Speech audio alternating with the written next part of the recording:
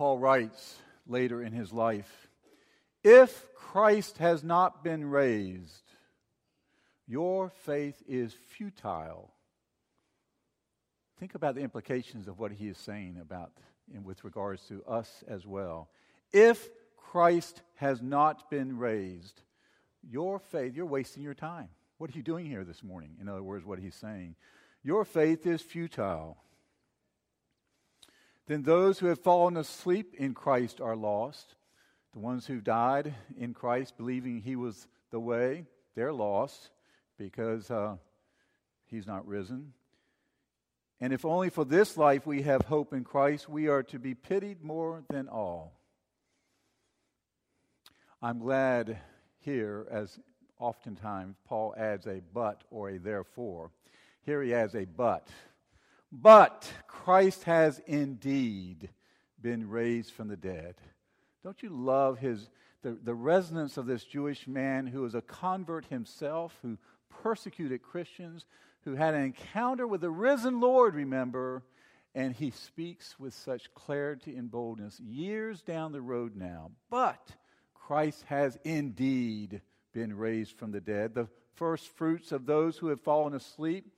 And so others who have died in Christ are raised with him as well, he's saying. For since death came through a man, Adam, the resurrection of the dead also comes through a man. As in Adam all die, so in Christ all will be made alive. Boy, that's great news. Thank you, Paul. We're in the season of celebrating resurrection. It lasts more than a day in the church calendar. It lasts from now until Pentecost. It's called the season of Easter. And we will hear more and more stories of miracles and signs and wonders as this season unfolds. This season of our lives, we're using the lectionary portion that will also rely upon the book of Revelation, the end of the storybook, the rest of the storybook, as it speaks with such profundity and power. As we heard this morning, I am the Alpha and the Omega. I am A and I am Z. I am the beginning and I am the end. What I'd like to do this morning on this second Sunday of Easter is simply say to you, share with you, why I believe in the resurrection. I hope somewhere in there may be a nugget here for you to confirm and convict your own convictions and belief about the resurrection, or to push away some doubts that you might have in the resurrection. We all have doubted the resurrection at one time or another, even as faithful followers. If not, we would not be human beings, because it is fantastical what we give testimony to, that he's risen. Why do I believe in the resurrection? Well, first, we heard it in John's gospel this morning. The disciples were locked behind closed doors for fear of the Jews. And when they gather a week later on Sunday, they are still behind locked doors for fear of the Jewish leaders, the Jewish authorities. They've seen what's happened to their leader, and when you take out a leader, then you begin to take out the others that are just under that leader. So they feel like their lives are very much in danger, and that's not their imagination. Their lives are very much in danger. And so what happened? How did that group of frightened, fearful, scared as bunny rabbits kind of disciples suddenly burst out of that locked room and begin to proclaim the resurrection, give testimony to the truths of Jesus Christ, begin to share his teachings with others, and on and on and on. They were willing even to die for the Lord, and the 11 did end up being the tradition of the church that they each died a martyr's death for the Lord. That's why I believe in the resurrection. That's one reason, is something happened that so totally changed their view and perspective of things, and it had to be something dramatic and astounding.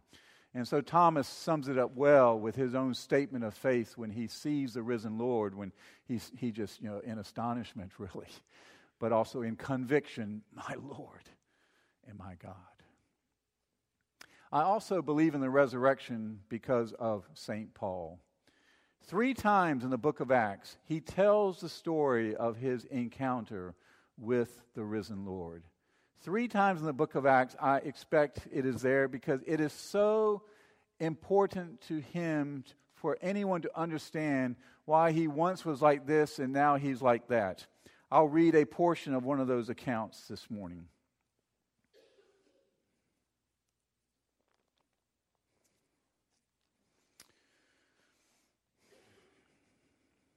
The 26th chapter of Acts, speaking to a non-believer, King Agrippa, and Paul has been arrested, and he takes the opportunity to make testimony, and he says this: I too was convinced that I ought to do all that was possible to oppose the name of Jesus of Nazareth. And that is just what I did in Jerusalem. On the authority of the chief priests, I put many of the saints in prison, and when they were put to death, I cast my vote against them. Many a time I went from one synagogue to another to have them punished, and I tried to force them to blaspheme. In my obsession against them, I even went to foreign cities to persecute them. That's Paul. On one of those journeys, I was going to Damascus with the authority and commission of the chief priest. About noon, O king, as I was on the road, I saw a light from heaven, brighter than the sun, blazing around me and my companions. We all fell to the ground, and I heard a voice saying to me in Aramaic, Saul, Saul, why do you persecute me? It is hard for you to kick against the goads. And I asked, who are you, Lord? I am Jesus, whom you are persecuting, the Lord replied. Now get up and stand on your feet. I have appeared to you to appoint you as a servant and as a witness of what you have seen of me and what I will show you. I will rescue you from your own people and from the Gentiles. I am sending you to them to open their eyes and turn them from darkness to light and from the power of Satan to God, so that they may receive forgiveness of sins and a place among those who are sanctified by faith in me. So then, King Agrippa, I was not disobedient to the vision from heaven. It's an extraordinary, miraculous story of a man's conversion. The least likely convert possibility of anyone you could consider in those days. Paul is converted. What did he see? If it was only a figment of his imagination, would that carry him the rest of his life to travel the roads of Europe and of Asia to preach the gospel of Jesus Christ? He helps me to believe in the resurrection by his own testimony. The third reason, this one just caught me off guard once upon a time. I call it St. Augustine's insight. St. Augustine was a 4th century Christian. A marvelous story of his own conversion in his autobiography named Confessions, a very, very famous classic. And Augustine wrote a mighty work called The City of God. And as I was reading it in seminary, so a long time ago, St. Augustine wrote this in that book. He says, there are actually 2 great miracles of the early church. The first is the resurrection of Jesus from the dead. And the second is that by our lifetime, by the 4th century, he's speaking of his own century, the entire Roman world has converted to Christendom. Now, we know the story of how that happened and some of the pros and cons of that. But what is amazing, that this little tiny, irrelevant Jewish sect on the eastern shores of the Mediterranean in Palestine, within a short 300 years, has become the official religion of the Roman Empire. And Augustine is simply saying, that's impossible. You try it, kind of thing. He says it's impossible. He says, so it's in a sense, the second great miracle gives validation to the first great miracle because they're both impossible. And the second one I'm an eyewitness to as I see Christendom everywhere. And his own witness to that encouraged me at that time, and I've held on to that one ever since. The others are a little bit more subjective. But a fourth reason why I believe in the resurrection is the testimony of people I trust. And I would start with my mother and father. I was fortunate and blessed to grow up in an authentic, genuine Christian home of love, of care and nurture, and of profound faithfulness. My father, as you know, himself a priest, and himself the son of a priest. And he passed it on to us. And just simply the witness of people whom I trust, starting with my own mother and father. But then there are also other individuals. My mentor at Sewanee, who rescued me out of one pit I was in after my father's sudden and unexpected death and reached out to me. A priest of the church also, whose name was Bill Ralston, who was an instructor and teacher at Sewanee, and I as an undergraduate. He took me under his wing as a wing of love and care, and I enjoyed biblical courses under his instruction from that point forward and learned from him and was encouraged by his own faith and witness. And the testimony of people I trust, it includes people I've read through the centuries, whether it's Pascal in the 17th century or others of other centuries, and just simply to read of their own conviction and firmness that indeed the Lord is risen and he has made all the difference, has helped me to believe in the literal fact of the resurrection. Another reason why I believe in the resurrection is what I call the fact of revelation. Having moved out of my Christian home into a time of really genuine atheism, or at least agnosticism, just that God's not knowable idea. I was first a philosophy major at Sewanee before I was an English literature major. And so I saw lots of different kinds of worldviews and read of them, and some Christian and some non-Christian, so on and so forth. And the argument that the best one can do is to be agnostic because God is not knowable. And I began a journey from that low point back in my 20s, beginning with the discovery of genuine love, and love for a particular individual that stirred my own heart. And as a young, silly philosopher myself, saying, well, whence love? Where does this love come from? It's something deeper and more profound, and I can't taste it or touch it or feel it, but I know how real it is because I feel it in my heart. And that began my turn back towards the God of love. And then the realization that if he's truly a God of love, this progressive kind of thinking is he would want me to know of him. The God of love would want me to know of him. And so I understood that no, it's not agnosticism that God is not knowable, that God has made himself knowable. Not only through his word, which is a great resource, but more specifically and more primarily, he has made himself knowable by coming to see us, coming into his own created order in the person of Jesus. And as Jesus himself said on numerous occasions, if you have seen me, you have seen the Father. In other words, as Jesus lived and as he lived out his life and as an example, he was an example not only of his own love, but of our Creator's love as well, and who our Creator is in terms of, if you will, personality, and would be even willing to die for those whom he loved. And so Jesus goes the whole course of the way. And so it carries me along on that trajectory, the revealed God, revealed in Jesus, so that he has come to our planet, if you will, and that if all that is true, it continues to follow that he is revealing the Father's love all the way to the cross itself and beyond the cross into resurrection. And so the fact of revelation, that God wants to show himself to us, and he wants to show us the character of his person, and he has done so through and in the love and actions of Jesus, including the cross. And then finally, there's a sixth one, right? I hope. Yeah. Finally, the reason I believe in the resurrection is I tried it. If it's true, then it ought to make my life better by trying to live the truth of Jesus' teaching, his life, his witness.